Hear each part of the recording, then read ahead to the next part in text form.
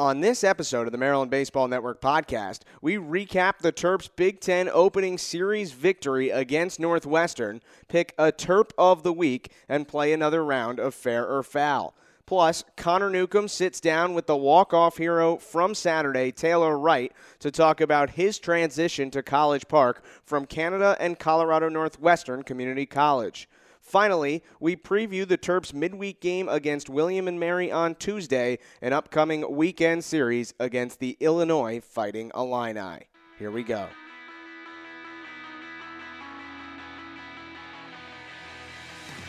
This is the Maryland Baseball Network podcast.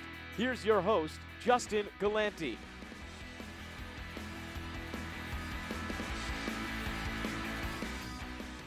Hey everybody, welcome to episode 51 of the Maryland Baseball Network podcast. As you heard, I'm Justin Galanti, once again joined by Connor Newcomb. We hope you all enjoyed the holiday weekend, and it was capped off by the Terps taking 2 of 3 from Northwestern in the Big Ten opening series for the Terps, and a really big series win for Maryland, Connor. And it was a fun weekend to be at Bob Turtle Smith Stadium. I mean, obviously, after Friday night when you had Quinn Lavelle going out there for the Wildcats, a complete game shutout against the Terps, wasn't a good start to the series, but the Terps come back Saturday, an exciting walk-off walk in the 10th inning after a little comeback in the 8th inning in that one, and then you go over to Sunday, the big day for Kevin Biondic, the home run, the save, and it was an exciting weekend as the Terps started conference play with a winning record and a series victory. Yeah, Maryland now 14-14, 2-1 in the Big Ten. We'll recap the series here starting on Friday. As you said, the bats were not there for Maryland. A complete game 4-hit shutout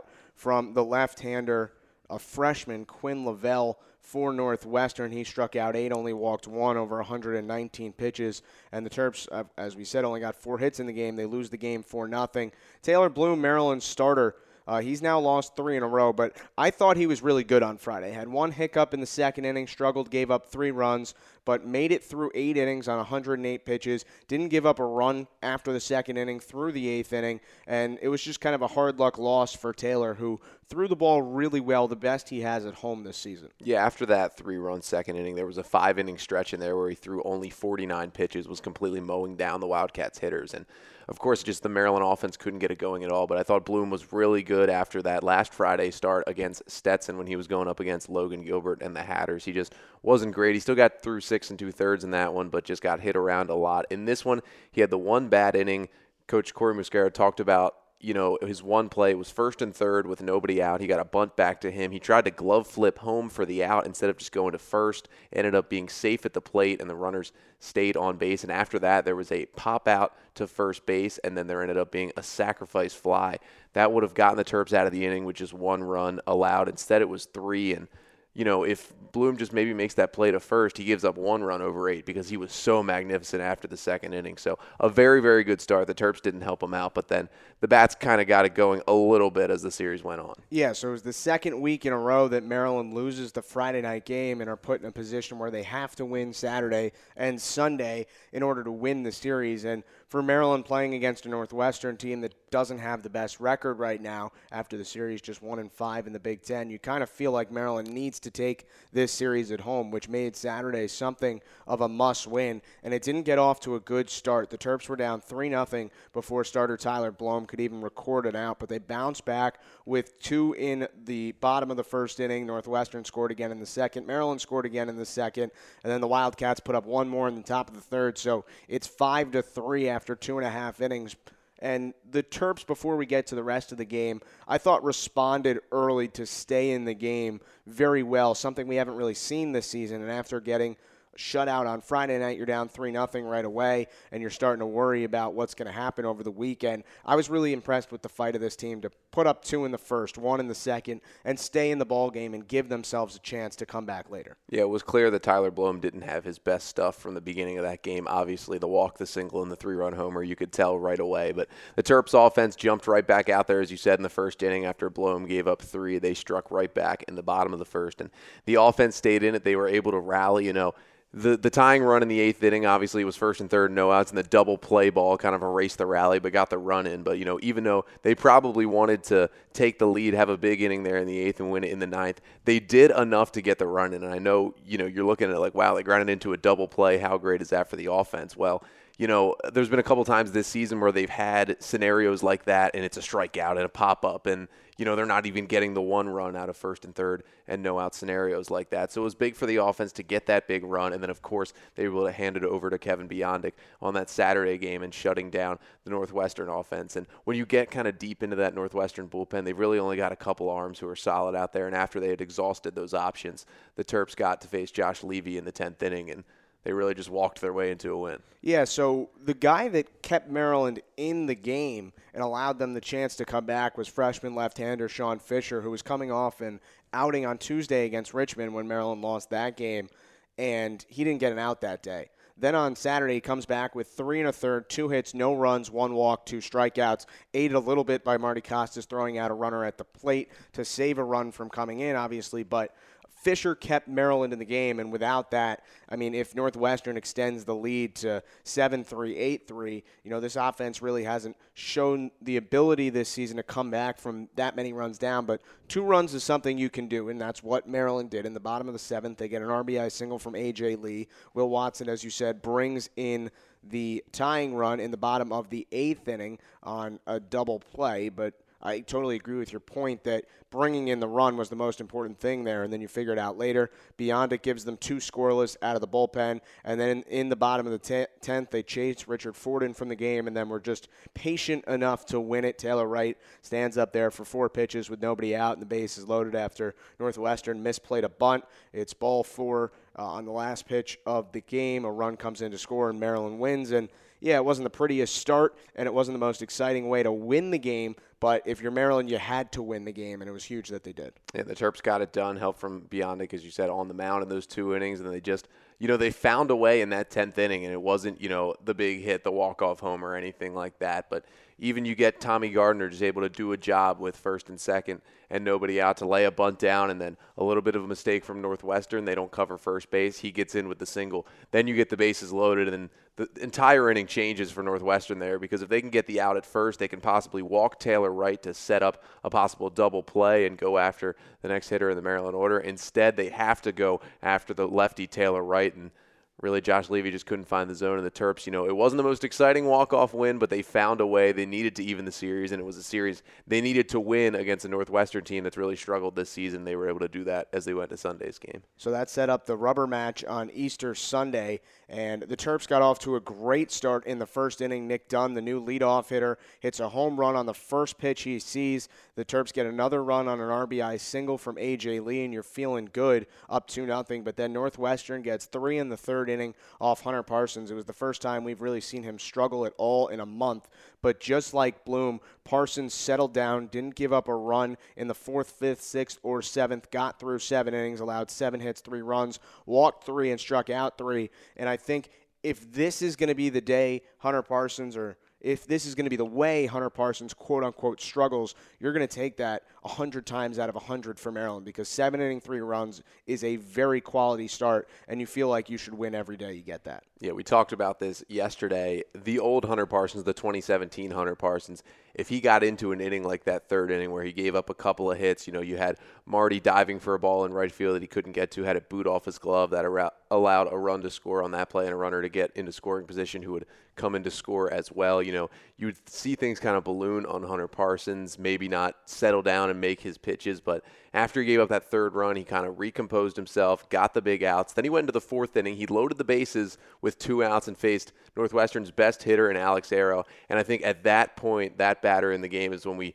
saw that, Hunter Parsons has really turned a corner here. And even when he's in a jam, he can kind of settle down and get out of it. He gets what had been maybe Northwestern's best hitter of the weekend, definitely of the season, in Alex Arrow, out with the bases loaded. And then after that 4th inning, he just cruised through the next couple of innings through 7 and allowed the Terps offense to again come back and win the game. Yeah, and it was 3-2 Northwestern until the bottom of the 8th inning. And Jack Pagliarini, the starter for the Wildcats, settled into a groove after that 2-run first inning. There was a stretch where he retired 15 in a row, and I said it right before it happened in the bottom of the 8th inning. It felt like a day where Maryland, if they were going to win the game, it was going to have to come on one big swing. So after a rocky top of the 8th, but John Murphy, who pitched that inning, got out of a jam. Then in the bottom of the 8th, it's still 3-2. Nick Dunn leads off with a single. Justin Morris leads off with a walk. Then Nick Dunn grounds into a double play.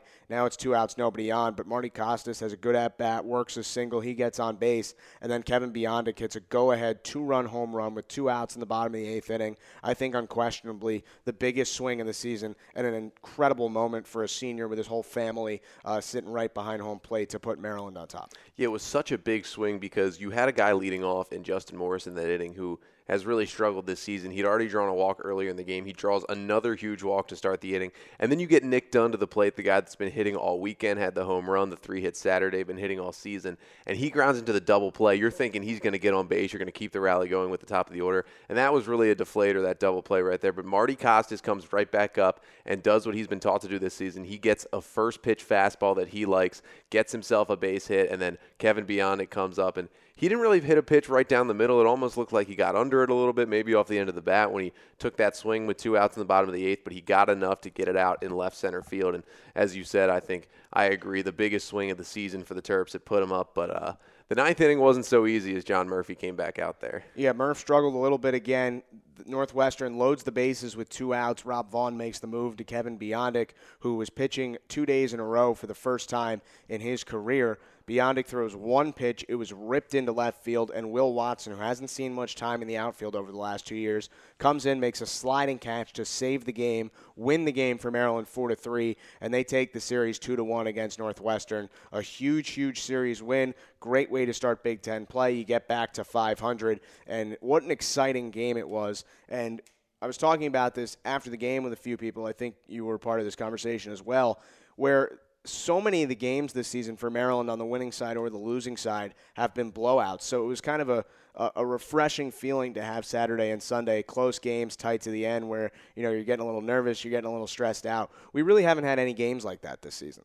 Yeah, and this weekend was, as you said, it was just refreshing to see the Terps kind of battling through a tight game. And all 3 games, especially Saturday and Sunday, kind of felt similar. You had all the runs scored early. The Maryland starter gives up 1 big inning. It was Blome in the first. It was Hunter Parsons in the 3rd inning in those 2 games. And then you kind of had the middle part of the game where on Saturday for Northwestern, it was Ryan Bader who came in after Hank Christie got 2 outs in that game and kind of worked through the middle innings for the Terps on Saturday. They had Sean Fisher doing that. And Sunday it was Hunter Parsons who settled down along with Jack Pagliarini who settled down as well. And then you got the exciting runs in the end of the game, the 8th, 9th, and 10th innings over the weekend. And it's got to be a good feeling for the Terps to see themselves get through a tough game. A team that has some bullpen questions coming into the year, still some bullpen questions, but to see guys like Sean Fisher get it done, Kevin Biondic just continue to get it done for the Terps, and have Hunter Parsons really, I think, get over another hurdle for him, because in these last couple of great starts, he really hasn't given up the big inning. He's been mowing down hitters pretty quickly. And then we kind of saw something that we've seen before, him giving up a bunch of hits in a row. But for him to get over that, get past it, and then just quickly work through the rest of the order a couple more times, that was big to see from Parsons. Even though it wasn't his best start of the year, I think it was still a very good one for his resume. So 2 weeks into the conference schedule, 9 of the 14 teams in the Big Ten are at or above 500, and Maryland is one of those teams. Michigan and Purdue top the league. They are 3-0 each. Michigan is quite possibly the hottest team in the country right now. They've won 12 in a row and sit at 16-11. Purdue is 14-10. Then you have Illinois and Rutgers at 4-2. Illinois dropped 2 of 3 at home against Iowa this weekend. The Terps will see the Fighting Illini this upcoming weekend here in College Park. Rutgers 4-2 in the conference. But I think it's worth noting that the Scarlet Knights have the worst strength of schedule of any Power 5 team in America. So we'll kind of think about what their 15-10, 4-2 actually means. Then you have a pack of Ohio State, Minnesota, and Maryland, each at 2-1. Iowa is 3-2. Indiana is 1-1. They are now number 10 in the country in the D1 baseball top 25 poll at 19-15. Then the 4 teams under 500 in the league: Nebraska 2-4, Northwestern 1-5, Penn State 1-5, and Michigan State also 1-5. But these next 2 weeks, obviously, are going to be huge for Maryland because you're playing first place Michigan in 2 weeks in Michigan, and Illinois at 4-2 this week. So it should be entertaining, but that's kind of where the Big Ten sits right now.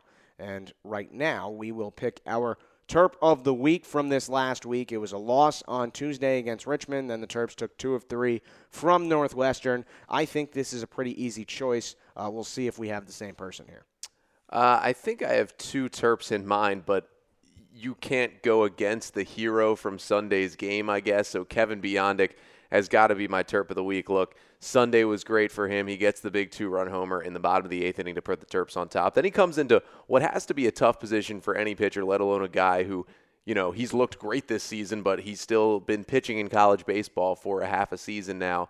And that's a tough scenario. Bases loaded, 2 outs. You got to come up and face a guy in the middle of the order. And you've had your guy, John Murphy, out there get 5 outs, but just not able to get that final out. And Biondic gets in, and he makes 1 pitch, and, of course, gets the help from Will Watson out in left field, who had a nice weekend as well for the Terps. And then, of course, it was Saturday as well. Biondic was the hero on Sunday, but you can't forget about what he did Saturday out of the bullpen, a scoreless 9th and a scoreless 10th, setting up the Terps to walk it off in the bottom of the 10th inning. So a lot of guys had a good weekend for the Terps. They took 2 of 3, but I got to go Kevin Biondic. Yeah, I agree. I think it has to be Kevin Biondic. He also had a home run on Tuesday against Richmond. Didn't have the best game in the world on Friday, but as you said, Saturday gets the win. Then on Sunday, he gets the save and hits the game-winning home run. I don't know if anybody has ever hit a game-winning home run and then the next inning got the save, but that's what Kevin did this weekend. It was incredibly impressive, so I think it's a consensus among the 2 of us that Kevin Biondic is the Terp of the week. Now we're going to play another game of Fair or Foul. We have 5 more statements this week, and we love playing this game. We hope you enjoy listening to it. Our first statement of the week: after impressive games on Saturday and Sunday, Will Watson should be the everyday left fielder for Maryland. You know what? It's a little tough because it's 2 games and he hasn't played a lot this season. But looking back to last year when he didn't play a lot of left field, it was mostly as the Terps designated hitter last year. But he was basically an everyday player for Maryland, and he was a solid hitter around 260, I believe, last year with the batting average. And, this year he hasn't hit as well, but this weekend he gets a big hit Saturday, had a solo homer in that one. Then he gets a couple of hits on Sunday and, of course, makes the big catch in left field. And, the bat's going to come around for Watson if he gets consistent at-bats. He's not going to hit 180 the entire season if he's in the lineup every day. But I think the other thing that's making me say that's a fair statement, just from the eye test yesterday, and he made the good sliding play, he just looked much more comfortable in left field than he did at times last season when, obviously, credit to him, he wasn't really playing a lot in the outfield when he would get stuck out there maybe once a week. But, the last 2 days of the weekend, he looked very, very comfortable out there, and he had to run down a couple of balls out there, make the big play in the 9th inning on Sunday. So I think a fair statement, Will Watson should keep getting his chance out there in left. Yeah, I think it's fair. I think a 2-game sample size is not enough to say this guy should be the everyday left fielder, but I think he needs to be out there the next few games and give him his shot to stay in rhythm offensively. As you said, the game-saving catch Sunday, 2 hits Sunday, a home run on Saturday.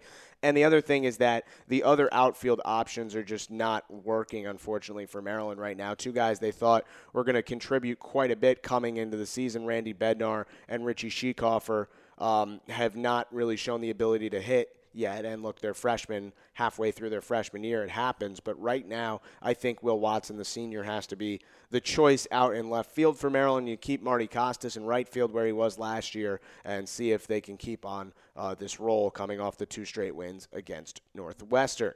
Statement number 2 of Fair or Foul: Kevin Biondic, a guy who had never pitched in college before this season. He has a 0.68 ERA right now. The statement: Kevin Biondic is Maryland's closer. I think that is a fair statement. However, I would like to take it with a grain of salt because John Murphy is your veteran, at least pitching-wise. I know Kevin Biondic a year older, but John Murphy was named the closer at the beginning of the season. Yes, he has struggled a little bit, but the ERA is still under 3. He's still striking a bunch of guys out. He's just struggling with the command a little bit right now. So I think come Tuesday against William and Mary, if the Terps are up by 1 in the 9th inning, yes, I think I'd throw Kevin Biondic out there. But I don't know if I would name Kevin Biondic the closer right now, because I still think you have to have a lot of faith in John Murphy out there as well. I'm going to say it's a foul statement. I think Maryland should go back to kind of what it had last year, where there's no set closer. Let the game dictate who's coming in at the end. Sometimes Biondic's played a lot of first base over the weekend, as always, and he's been throwing a lot there or something. Give Murphy the innings, see if you need Biondic to clean it up at the end. But there's no reason to be giving up on John Murphy as your closer right now. I think it's just a second option, and a tremendous second option that Kevin Biondic has given you.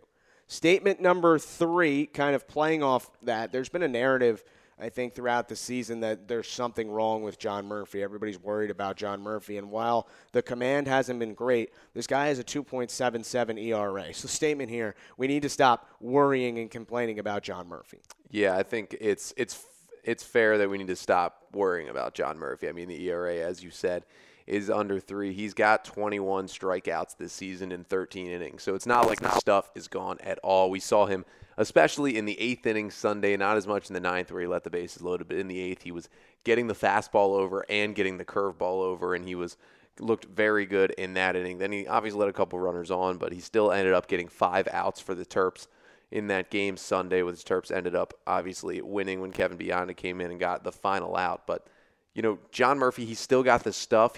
Maybe it takes a little bit of a mechanical adjustment, especially something we saw in the 9th on Friday. There was a couple batters where he was just missing way up and out with a fastball. And, sometimes when you're missing that badly, it's just a little bit of a mechanical tweak on the mound that you can make. So if he works with Terps pitching coach Corey Muscara over the week, maybe he can fix that a little bit. But I don't think there's really anything wrong mentally or anything going on with John Murphy. Maybe just took a little bit of a tweak, over this next weekend, and he'll be back because he's still striking guys out at a very high rate. I agree. I think it's definitely a fair statement. Look, if a guy's going to have a 2.77 ERA and that is him, quote-unquote, struggling, imagine how good John Murphy's going to be when he starts to get his command back a little bit. So we both agree. The narrative that John Murphy is struggling right now needs to go away, especially while a guy's got an ERA, a healthy number of points under 3. Statement number 4, after really struggling to find someone in the leadoff spot all season, the Terps went to Nick Dunn this weekend. He broke what was, over the previous 9 games, a 3-for-33 stretch for Maryland leadoff hitters. Dunn this weekend in 3 games, 5-for-12 with a home run and 3 runs scored. After trying Marty Costas, Zach Jankarski, Tommy Gardner, A.J. Lee in that spot, the statement, the Terps have found their leadoff hitter in Nick Dunn. Completely fair to me. Me and Jared Bellman talked about this Friday on the broadcast before the game. That was the first time we had seen Nick Dunn into the lineup card in the leadoff spot. And we talked about it like, look, you can go to the leadoff spot in a lot of ways. You can take it as a guy, you want some speed out there who can try to get on base and steal some bases, or you want a guy who can, a singles hitter, a guy who's going to get on in front of your power hitters. But the most basic way, and I think the most effective way to build a lineup, is you look at the guy who's getting the most hits and getting on base the most. You want him to hit first because the guy in the first spot gets the most at-bats over a game, over a weekend, and over a season. And you want your best hitter to come up to the plate the most amount of times. So, and the other point of this is Nick Dunn only really hits leadoff once in a game. He might lead off another inning or something, but he's only leading off the game once. Other than that, he's going to come in different spots in the lineup during an inning. So Nick Dunn, you want him to get the most at-bats because he's Maryland's best hitter right now, and he thrived in the spot over the weekend, and I think it should continue. To be completely honest, I'm really unsure about this because Nick Dunn did a great job this weekend in the leadoff spot, as you just detailed. So it's hard to say he shouldn't be hitting leadoff. But my concern is that no matter who Maryland goes to, 6 through 9 in the order, all 4 guys are going to be hitting under 200. No matter, they don't have any options off the bench to put in those 4 spots that are hitting even over 200. So as you said, he's only the leadoff hitter once in the game. That means he's coming up after your 6, 7, 8, 9 hitters. Do you really want Nick Dunn, who's by far your best hitter, always up with nobody on base, which didn't always happen this weekend, but it did sometimes. And when you can put him after somebody else who might be hitting 280 as opposed to a bunch of guys hitting 150. It puts you in a little bit of a tough spot because you don't want your best guy coming up with nobody on base every time. However, he did thrive this week, and he drove himself in with a home run. So, honestly, I don't know the right answer to this one. I mean, because he did a great job, but also you want him getting the most at-bats. You don't want him getting at-bats with nobody on base because he's your best run producer and he's your best hitter. And I think this might be where Will Watson fits into the equation. If Will Watson can get his everyday at-bats, even if he starts to hit a little bit, you probably won't see him move up any further than maybe 6th in the Maryland order. If he gets inserted again this weekend and this week, we'll see him around 7 or 8 probably in the Maryland lineup. If he starts to hit like he did this weekend, had 3 hits over the weekend, looked good at the plate, then that's another option that you can keep down there around 7 or 8 and a guy that can be on base for Nick Dunn. And another guy, I know Justin Morris is struggling at the plate, but that guy is not going to hit 150 all season. He's going to start to at least get on base. We saw him work a couple of walks on Sunday. Some guys at the bottom of that order, you got to think they're going to start to hit the ball a little bit at the bottom of that Maryland order.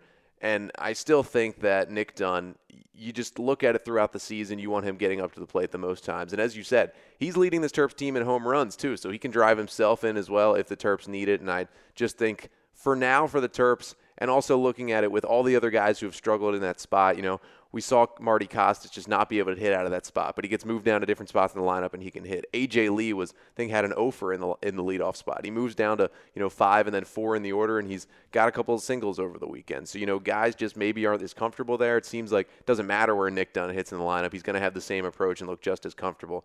So I think he should stay in there. Our final statement for fair or foul: the series win this weekend against Northwestern saved the season for Maryland. Save the season seems like kind of an overstatement a little bit. I think I'm going to go foul there, not because it wasn't a big series win, but just because it was so early in Big Ten play. Now, obviously, going into this weekend, you really wanted to win the series because it was a Northwestern team that looks like, maybe it won't have the same amount of success as it did last year. However, all that success came at the end of the season for the Wildcats last year, so you just never know. But a team that has struggled this year, obviously you wanted the series win. But the Terps were coming off a series win against Stetson. I know the bad midweek loss to Richmond made you kind of forget about that a little bit, but it's still a series win. You go into a weekend series against Illinois, one of the best teams in the Big Ten and one of the better teams in the country, despite them losing 2 of 3 to Iowa. And I think even if the Terps had lost 2 out of 3, there would still be many more chances to pick it back up this season. I think it was a big series win. You start Big Ten play over 500 after your first weekend. You get a series victory at home over a team that you're supposed to beat, but I don't know if save the season is really the correct wording there. Yeah, I mean, it might not be the correct wording, but I feel like Maryland had to win this series. It's tough enough to win in the Big Ten, let alone win on the road. So you have to win your home series, especially against a team that, by all appearances, is at and will be at the bottom of the conference for the rest of the season. It gets the Terps back to 500. You're 2-1 in the league. And as we mentioned earlier, and we'll talk about a little bit later, 2 really tough weekends coming up in a row for Maryland with Illinois and Michigan. So I do think maybe not save the season is the right term, but I feel like Maryland had to win this series, and obviously big for them that they did. Well, we talked about the walk-off win on Saturday, and the hero was Taylor Wright. He walked on 4 pitches to bring in the game-winning run, and after coming to America from Canada for his first 2 years of college at Colorado Northwestern Community College, he is now in College Park, and Connor had a chance to sit down with him to talk about his journey to becoming a Maryland Terrapin. So here's that conversation. Here's the pitch. Outside, ball 4, and it's over. A walk-off walk, and the Terps win. The Terps come out to first base and mob Taylor Wright. Here with Terps third baseman Taylor Wright. And first of all, Taylor, thanks for joining us on the podcast this week. Yeah, thanks for having me. And so obviously coming off a pretty big weekend for you, maybe not as many hits as you wanted this weekend, but you drive in the big run on Saturday, the walk-off walk in the bottom of the 10th inning against Northwestern, as your Terps took 2 of 3 from the Wildcats to open Big Ten play. So I think what everyone's wondering, where does a walk-off walk kind of rank up there with big baseball moments? Yeah, I mean, it was exciting. It was just exciting to get a win. It was kind of an anticlimactic. I mean, as far as walk-offs go, probably the least exciting walk-off you could have. But we came out of there with a win, and honestly, it doesn't really matter what it looks like. It helped us get the series sweep, or not the sweep, but the series win at home, and really happy. And in that game, of course, it was a big win for you guys after getting shut out on Friday night. You guys got some big hits in that one. Of course, just some big plate appearances all around. And Kevin Bionic pitched a couple of big innings. He was the star of Sunday's game as well. But you kind of came into that game late into first base. You know, how do you kind of – I guess I'll say it like this. Your playing time's been in and out. You've been kind of splitting time with Tommy Gardner at third base. You'll come in at first base when Kevin Bionic pitches. So what's the mindset there, knowing you're maybe not going to be in that starting lineup every day, but you know you're going to be a part of the team almost every day? Yeah, I mean, coming to the field every day, not necessarily knowing like where you're going to play, whether you're going to start, doesn't really make that much of a difference. You go through the same preparation as everybody else. Take BP with everybody else, do the same things, and just try and get yourself as ready as possible for whatever you end up being asked to do during the game. And first base is something that's new for me, but I've been working on that, and Kevin's been helping me as well. And I feel pretty good over there now, and I don't feel quite as nervous when I'm over at first in a big spot in the game, which I usually am because that's when Kevin tends to pitch. So. And how much can you learn from a guy like Kevin Bionic, who, you know, is been known for his defense his entire career? Now the bat's starting to come out, and obviously he's on the mound, become such a dynamic player this year. But he's, you know, you don't really talk about as much. You talk about great defensive shortstops and center fielders. He's really a great defensive first baseman. So what can you learn from a guy like that when you're kind of transitioning into a little bit of a new position in some stances? Yeah, it makes a huge difference. He plays first base as well as anyone I've ever seen. And he helped me a lot, just like footwork around the bag and getting used to having to keep your foot on the bag when you catch the ball. That's not something that I've been used to having to do at any other position I've played, and it's kind of difficult, a lot more difficult than people give it credit for playing first base. But, yeah, Kevin's obviously extremely good at it, and to be able to learn from him and just pick up some things that he does really helped me. So let's start with kind of your track and how you ended up playing at Maryland here in your junior year. So playing high school baseball in Canada, what's the recruiting like when coaches – I know it's just, you know, they're not going across any waters, they're just going to Canada, but is recruiting vibe kind of different up there with American coaches coming to Canada looking for players? Yeah, it's really different, and I would say it's pretty difficult to get recruited just because most schools don't really know or care that there's baseball players up in Canada, and you know, in fairness, there's not really any reason for them to because they have more than enough players down here to fill, you know, whatever they need. So it's a bit of a challenge to get to play in front of coaches and get that exposure. But that's why, I would recommend to anyone coming out of Canada, the JUCO route is a super good option because it gets you kind of into that system where coaches are going to be paying attention and noticing you a bit more and give you a chance to play in front of people who can, you know, recruit you to play at the D1 level. And now, while you were in high school, were you getting D1 looks out of high school, and did you get any offers, or was it really just you were looking at the JUCO route? Honestly, I was pretty clueless about how the whole system worked in high school. I didn't really have any idea, you know, what recruiting was about, what you had to do for it, and I didn't get any looks from any D1s coming out of high school, and I didn't even get an offer from my JUCO until the summer after my senior year. So I just kind of, I was deciding between just, you know, going to school somewhere close to home and probably not playing anymore, or taking this random opportunity that just kind of came out of nowhere and to go to JUCO and keep playing and take a shot at it, and ended up deciding to do that, and it worked out.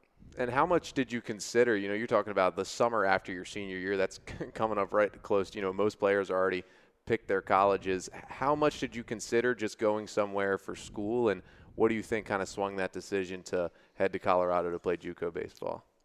I applied and I got accepted to a university in Canada that I was pretty certain I was going to go to, and then I didn't end up getting the financial aid and the academic scholarship I thought I was going to get, and just kind of wasn't really sure what I was going to do. Thought about taking a year off from school and just working. And then my summer ball coach, I was playing my last summer of high school summer ball, and he had a personal friend in Colorado who he'd coached with in the past, who was a coach at this JUCO, and he ended up just calling up my summer coach and being like, hey, I'm short a middle infielder for next year. Like, do you know anybody who still isn't signed? And he was like, actually, yeah. I had, like, this kid who I've coached for the past 5 years still has nowhere to play, and he's looking for somewhere. He's not really sure what he wants to do, but give him a call. And he ended up just calling me up, and I decided, why not? Like, why not go for it? And if it sucked, I could always just, do a year there and come back and finish up school in Canada anyway. And it was kind of a low-risk option, and I just decided why not.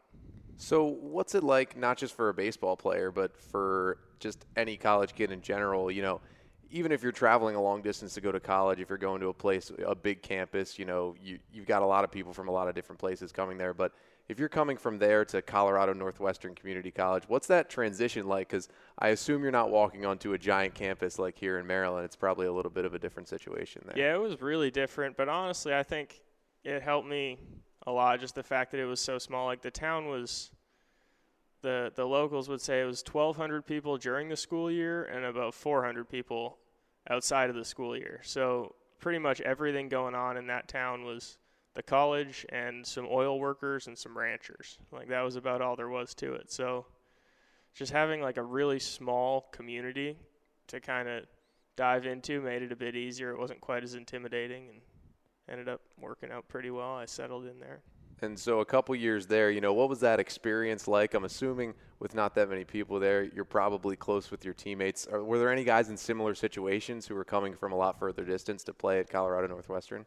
No, pretty much our entire team was from either Nevada or Utah or Colorado, which are all pretty close, like within driving distance. They would drive home on weekends sometimes, and I was like this new kid from somewhere that they'd never even heard of, and I never went home. I was just there, and nobody really knew where I was coming from. But it was pretty easy to adjust to it all, just because one of the cool things about baseball is, as long as you're playing, you've got a team of guys, and it's pretty, like, as soon as you start playing with them, it's pretty easy to make friends and develop relationships with those guys. So it wasn't too tough of a transition, I would say. And now you're playing junior college baseball, and in your first and second years, how much are you then thinking like, hey, I want to keep this going? Was, you were hitting well there at Colorado Northwestern. Was that making you think like, hey, maybe, some D1 coaches could come calling? Or was it the coaches coming to you first that made you possibly think about moving on again? Mainly what it was my coach in junior college was like, I don't know how much you know about junior college. I don't know if you know what it's like, but basically part of his job is to get his players to the next level, because that helps him recruit new players, and it's just generally part of the job for junior college coaches. So he kind of guided me through it and was like, if you want to keep playing, like, there's going to be opportunities that are going to come your way your sophomore year, and just, keep your focus on playing and enjoy playing, do your best, and if that's an opportunity you want to pursue, then it'll be there for you at the end of your 2 years. And now, what was the first contact you got from anyone at Maryland while you were playing over there? Was it a surprise to get a call from Maryland all the way over on the East Coast? Yeah, a little bit. Maryland was one of the last schools to call me, and I'd kind of been recruited by some other schools a little bit. My JUCO coach had a lot of contacts in California, so I was kind of expecting I would land somewhere on the West Coast because of that. And then about midway through my sophomore season, my coach was like, hey, the coach from Maryland called me about you earlier today. Do you want me to give him your number?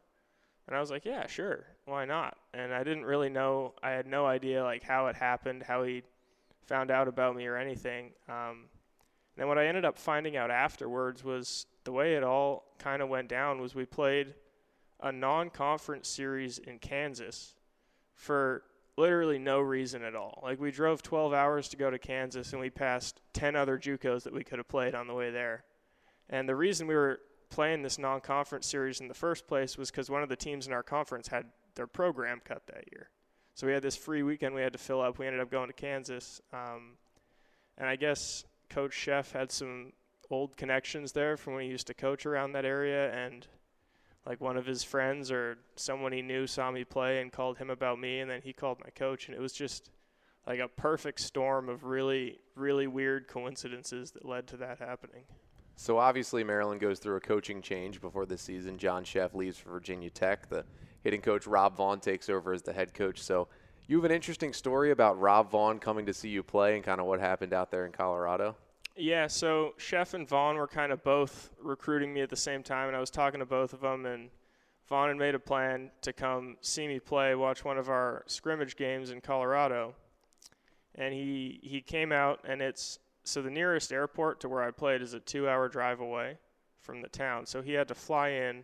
This was right before they were going on the road for a weekend conference series at like Rutgers or something. And he had to fly in, rent a car, drive 2 hours to come to this scrimmage game. And he got there, and we, like as a team, we looked bad as soon as he arrived. We were kicking the ball all over the place, and I was like, oh God, like he's gonna just completely write me off right away, and like I'm never gonna talk to him again. And then I ended up having a pretty good game, and I hit a homer and a double. And I was expecting to talk to him after the game, and he was nowhere to be found. He just left. And I was like, oh, like I don't know what more I could have done. I hit a homer, a double. I made a nice play in the field. I stole a base. Like, I guess he just hated me, and I didn't know what it was all about. And then he ended up calling me like 2 hours later. And he was like, hey, sorry, buddy, I had to hit the road because the mountain pass is extremely dangerous to drive at night. So he had to get on the road before the darkness came, and he ended up clearing that up for me and explaining that he didn't just leave because he hated me and thought I was a crappy player. He left because he had to get on the road so that he wouldn't crash. So that's kind of the funny story about how that happened. Now, did he ever come back and see you play again after that, or was that, you think, enough for Coach Vaughn for him to try and get you to Maryland even more? No, I think that was enough. He didn't see me play again after that, but the following night or that night, Coach Sheff called me and gave me an offer over the phone, and then we set up an official visit. So I think that was kind of like the final step for him to make sure he was recruiting the right player. And now when you come on your official visit, had you made the decision that, hey, you know, if this goes well, it's going to be Maryland, or was there, you know, a lot still on your mind when you came to visit College Park? I wouldn't say I was completely decided yet. I was kind of overwhelmed, honestly, because I did 3 official visits in 1 week in the middle of also playing my college season. So I was kind of overwhelmed, and then I was trying to put everything together, and I had visited all these places and met so many people and all this stuff. But when I came here, I was like, if this is like, if the visit goes well, if I see myself living there and I like it there, it's probably my first choice. And then when I came on the visit, it just confirmed everything that I was hoping, and I ended up deciding to come here. And now you get here in the fall, and of course, the Terps have a spot open at third base. A.J. Lee, who was the third baseman last year, moves over to short after Kevin Smith, such a great Terp, got drafted by the Blue Jays last year. So you're coming in to not only a new team, but a new team that has a position open at a place that you can play. So, you know, how much – obviously you're going to work hard and try and get your playing time, but how much more does that kind of sit in your mind? Like, hey, if I can show these coaches what I can do here in the fall, I can earn a starting spot already in the spring.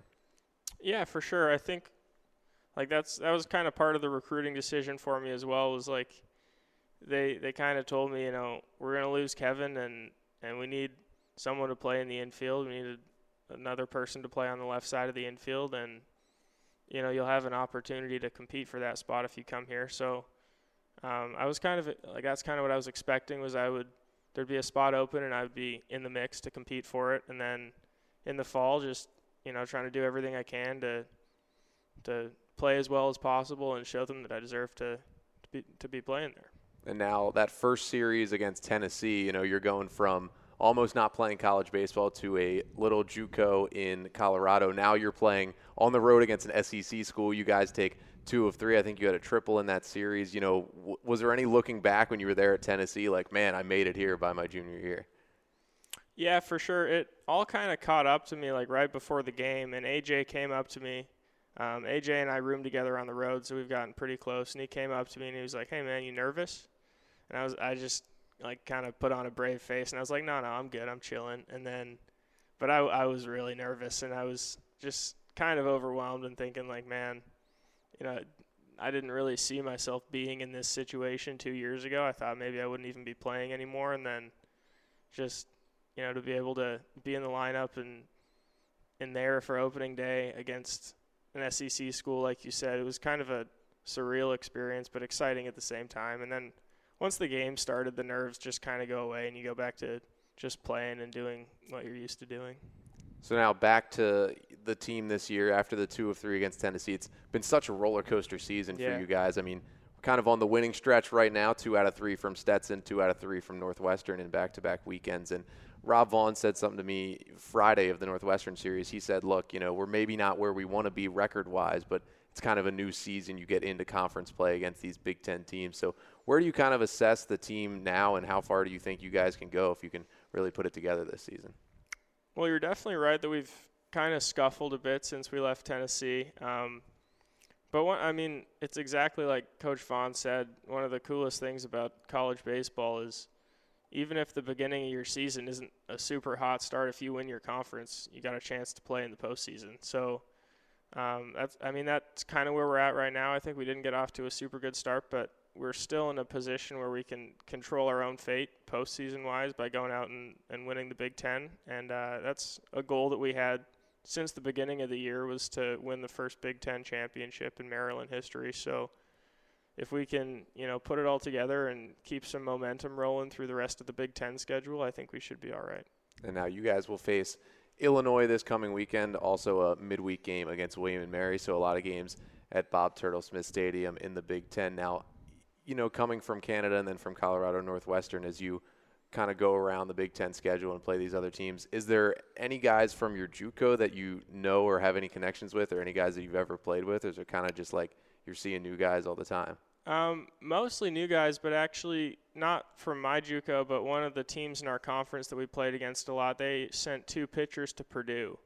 And I don't know those guys personally, but I've battled with them for 2 years, and they're both good left-handed pitchers, and they're tough, so it'll be exciting to see them and get another crack at them when Purdue comes to College Park. And, one more thing, Rob Vaughn goes and recruits you from a JUCO. He's, the Terps have done this before, Ryan Hill on the team, Brad Barnett, guys that have come from JUCO, Will Watson, another guy who came from a JUCO school. Do you kind of feel like, once these guys come, like you yourself, Will Watson had a great year with the Terps last year, Ryan Hill as well, come to the Terps and really have a good season? Do you think that just continues it, that the coaching staff looks and says, wow, we got to look even more into these JUCO players because they're coming and really helping us out right away? Yeah, hopefully. It definitely factored into my decision to come here that they had kind of a track record of recruiting JUCO guys who turned out to be successful. But it's like JUCO guys are interesting because they're kind of like a quick fix. Like if you have an open position, you lose someone to the draft that you weren't expecting, or maybe even you were expecting, but you just kind of have to fill a position right away. It's a pretty good option because you get guys who have college experience and are a little more ready to maybe play their first year on campus. So hopefully Coach Vaughn is happy with me and he continues to recruit JUCO guys in the future.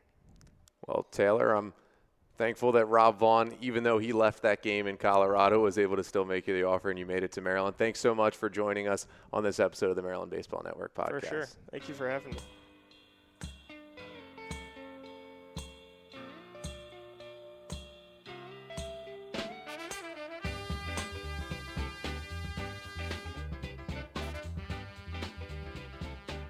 Our thanks to Taylor Wright for joining us on this episode of the Maryland Baseball Network podcast. Now I'm back with Connor and Mr. Newcomb. Let's talk midweek. It's been a struggle for Maryland this season. They are going to play their second midweek against William & Mary on Tuesday. You were there the first time, and it did not go well. Yeah, that's the scary M word around the Maryland baseball program this season. Midweek. It was scary last year as well, as we've talked about a lot, but only the starts were scary from the pitchers. The Terps would come back. They won 7 of 10. Everything was fine because the offense could pick up the pitchers. This season, to be quite honest with you, the pitching hasn't been as bad in the midweek as it was last year. I mean, Mark DeLuia has given some solid starts in the midweek, some other ones that have been okay. I mean, even last week against Richmond, he only went to 3 innings, but he really wasn't bad at all. Mike Vasteria came in, gave 2 solid innings. Things just kind of fell apart after that, and that's kind of been the story for the Terps. And in that last one against William & Mary, that was the first midweek of the season. The Terps were coming off 2 out of 3 against Tennessee, feeling good. And then they go down to Williamsburg and lose 10-3 down there. It was Elliot Zollner who got the start. That was before kind of Mark DeLuia was going to get his chance. Although things were a little messed up, Mark DeLuia pitched 4 innings Sunday against Tennessee, so he couldn't make that midweek start. But Zollner went just an inning and a third. Then the Terps went to Billy Phillips, who allowed 3 runs. Hunter Parsons was really the only bright spot in that game. That was when he had his 4-up, 4-down relief appearance that kind of propelled him to start getting it going this season. But the Terps just struggled. The arms, nobody came in and really had a solid outing at all for Maryland except for Parsons out of the bullpen. Everybody really struggled. And then the offense was held so quietly in that game. Zach Jankarski had a couple of homers in that game, but other than that, it was really nothing from the Maryland offense. And that's kind of what it's been in all the midweeks this year. Things have not gone well for William & Mary since that Maryland game. They are 10-18 on the season and 1-5 to start CAA play. We don't have announced starters on either side yet, but here's the thing, Connor. Last year, they won these games. This year, they're not. I don't think we're unfair in saying Maryland's got to start winning these midweek games, especially against a team like William & Mary that, by all accounts, is not all that good. Yeah, the Terps just – they have to win them, and hopefully, it gives them a little bit of a better shot, at least playing at home in this one in College Park against William & Mary. But, look, the Terps, as you said, they just have to start winning these ball games, and the starts haven't been bad. There's been a couple rough ones, DeLuia against UNC, one of them, but there's been some other starts, and I just go back to the Richmond game last week because I think that encompasses everything about Maryland's midweeks this season. I mean, Mark DeLuia, look, his freshman year, you don't have him on the weekend, so you're not looking for 6, 7, 8, incredible innings from him. You're just looking for him to go out there and get it done, and he did that over 3 innings. Mike Fasturia comes in, another 2 solid innings, and you think the offense is set up against a Richmond team who had already dipped into its bullpen, and you're looking for the Terps offense to kind of come out and get the win. Instead, it was the Terps bullpen that really struggled in that one. Sean Fisher loaded the bases. Elliot Zollner came in, was not nearly as effective as he was in his previous 2 outings.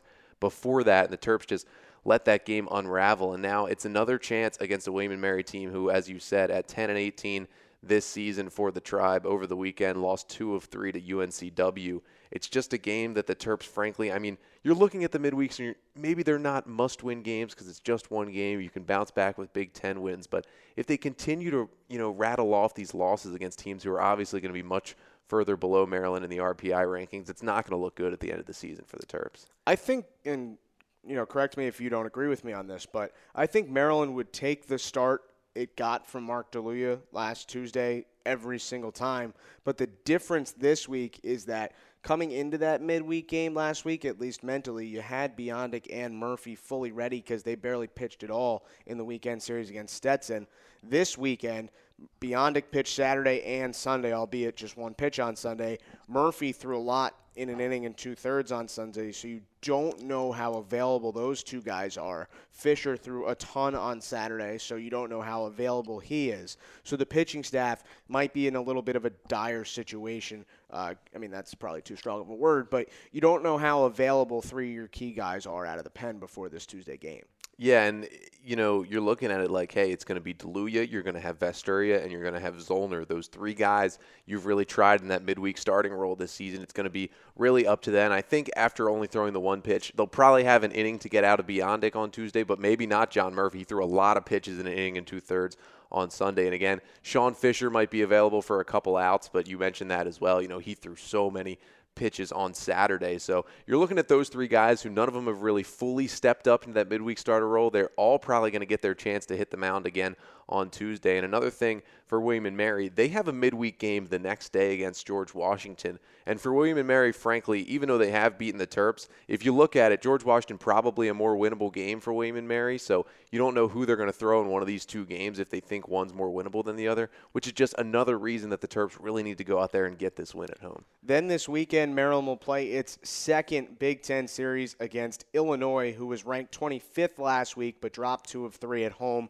to Iowa. The Fighting Illini are now 17-7, 4-2 in conference play.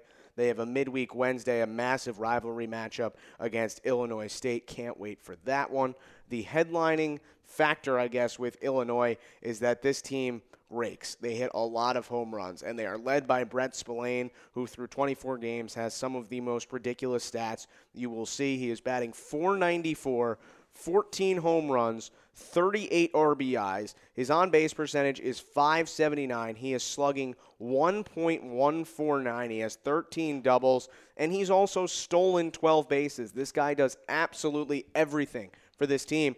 And they have a bunch of other guys who aren't getting the credit because of how good Spillane has been, but some of these numbers are impressive. Michael Massey's hitting .350 and has 21 RBIs. Ben Troik is hitting .302, has 16 RBIs. Doran Turchin has 6 home runs. Zach Taylor has 4 home runs. And everybody that starts for this team, at least 1 through 8 in the order, has double-digit RBIs. Nobody has less than 11 of their 8 everyday starters. And just so the listeners know, we are recording this on April 2nd. Not an April Fool's joke there on the Brent Spillane numbers. Yeah. He is hitting .494. The slugging percentage is over 1,100. The on-base percentage is almost 600. I think the most damning number in all of that is you look through all these offensive stats, and then he's just gone out there and also stolen 12 bases on the season. So even when he gets on base, you're looking at a lot of power hitters who, when they get to first, you're not really worried about them getting to second. But you have to worry about him as a stolen base threat as well. You know, he's on pace right now for a Big Ten Player of the Week spot. I mean, if he continues to hit like this, he might be the National Player of the Year right now. But, Player of the Year spot for the Big Ten. But he might be the National Player of the Year if he continues to hit like this. So, you know, the Terps might want to look at pitching around him maybe a little bit this weekend. But as you said, like, Michael Massey is out there hitting .350 and probably not getting the recognition he deserves because his teammates hitting almost 500 and has played every game for the Illini. So this is a tough lineup they're going to face. So the Terps bats really are going to have to go out there and hit this weekend because the Illinois arms just did not look good against Iowa. Yeah, that's true. Maybe, though, the Iowa theory on Brett Spillane that they used on Sunday could be something the Terps look into. Spillane walked 4 times in a 4-2 loss on Sunday to Iowa. The weekend rotation starts for Illinois with Quinn Snarskis on Friday, who had been really good this season, but on Friday against Iowa, he was not good. 2 innings, 5 hits, and 6 earned runs on the season. In 6 starts, he is 3-1 with a 4.37 ERA. Then on Saturday is Andy Fisher. This week against against Iowa, he got the only win of the series. 6 innings, 5 hits, 5 runs, only 2 earned, 3 strikeouts, but he walked 6 over 106 pitches on the season. He is a 3.75 ERA. And then Sunday's Ty Weber has been the most consistent starter for the Illini, a 2.74 ERA and a 3-1 record. None of these guys strike out very many batters. They all have more walks than you'd like if you're Illinois. So this is a team led by the offense, but I think it's a chance for Maryland's offense to also have a big weekend. Yeah, you got to look at especially this Saturday game between Illinois and Iowa. It was the one game that Illinois won in the 3-game series, 13-12. You're thinking, a bad start from both starters. You know, the bullpen was in early, but Andy Fisher went 6 innings and gave up 2 earned runs in this one. But you look at the box score, Illinois went into the 9th inning with a 13-5 lead and allowed 7 runs in the 9th inning, just barely holding on 13-12 over Iowa. This is a pitching staff that, as you said, doesn't strike out a lot of guys, doesn't walk a lot of guys. And the bullpen has been shaky this season, so the Terps are going to want to look to maybe get those pitch counts elevated a little bit from the 3 starters for Illinois, and then the bats are just going to have to show up this weekend. The last 2 weekend series wins for the Terps against Stetson and against Northwestern, they've won really because of great starting pitching performances, and the bats have gotten the hits, at the right times, but maybe haven't been very consistent still. They still, on Sunday at one point, Jack Pagliarina retired 15 consecutive Terps hitters, so even though they came back and won that game, the offense wasn't great at all on Sunday. The Terps really need to come out and take this advantage and get some big hits, because even if Hunter Parsons maybe has his best stuff, he might still give up 2, 3, 4 runs just because of how good this Illinois offense is. The weekend rotation for Maryland, we expect it to be the same as it's been all year. So Friday, Taylor Bloom, Saturday, Tyler Blome, and Sunday, Hunter Parsons. For me, I think you want to see more of the same out of Taylor Bloom. Just try and limit that one big inning that hurt him this past weekend. You want to see an adjustment from Tyler Blome because he really struggled against ECU was the best he's ever been against Stetson, and then struggled a lot again this weekend against Northwestern. And then Sunday, I think, is the best pitching matchup of the weekend with Weber against Parsons. Yeah, and you want to look for Parsons to build off of what he did Sunday. Again, as I said, he gave up the big inning, but it was huge to see him battle back from that, get out of the bases loaded jam in the fourth, as I talked about, and cruise through the fifth, sixth, and seventh innings. And it's going to be another fun series in College Park, I think. I think we're going to see more offense than we've seen the last couple of weekends, so I think it should be a fun one in College Park. You know, if the weather decides to warm up at any point soon here, we could see some more home runs flying out. I don't know if that's going to be the case this weekend against Illinois, but I do think we'll see some more runs, and it'll be a fun weekend against two teams that are going to be battling it out all year in the Big Ten. So Tuesday, Maryland will host William & Mary in a midweek at 4 o'clock, 3:30 pregame show here on the Maryland Baseball Network. Weather looks a little bit iffy, so stick with us on social media for updates on that. Then on the weekend, 6:30 Friday, 2 o'clock Saturday, and 1 o'clock Sunday are the first pitch times. And as always, every game will be brought to you here on the Maryland Baseball Network, and we hope you will join us for that. So that pretty much wraps up episode 51 of the Maryland Baseball Network podcast. Special thanks to Taylor Wright for joining us on this one. Follow us on Twitter, as always, for updates at MDBaseballNet. Check us out on Facebook at facebook.com/MDBaseballNet. Look at all our content at our website, MarylandBaseballNetwork.com. And if you like what you hear on this podcast, subscribe to it by searching Maryland Baseball Network in the iTunes Store. So as always, for my partner Connor Newcomb and our entire Maryland Baseball Network staff, I'm Justin Galanti. So long, everyone.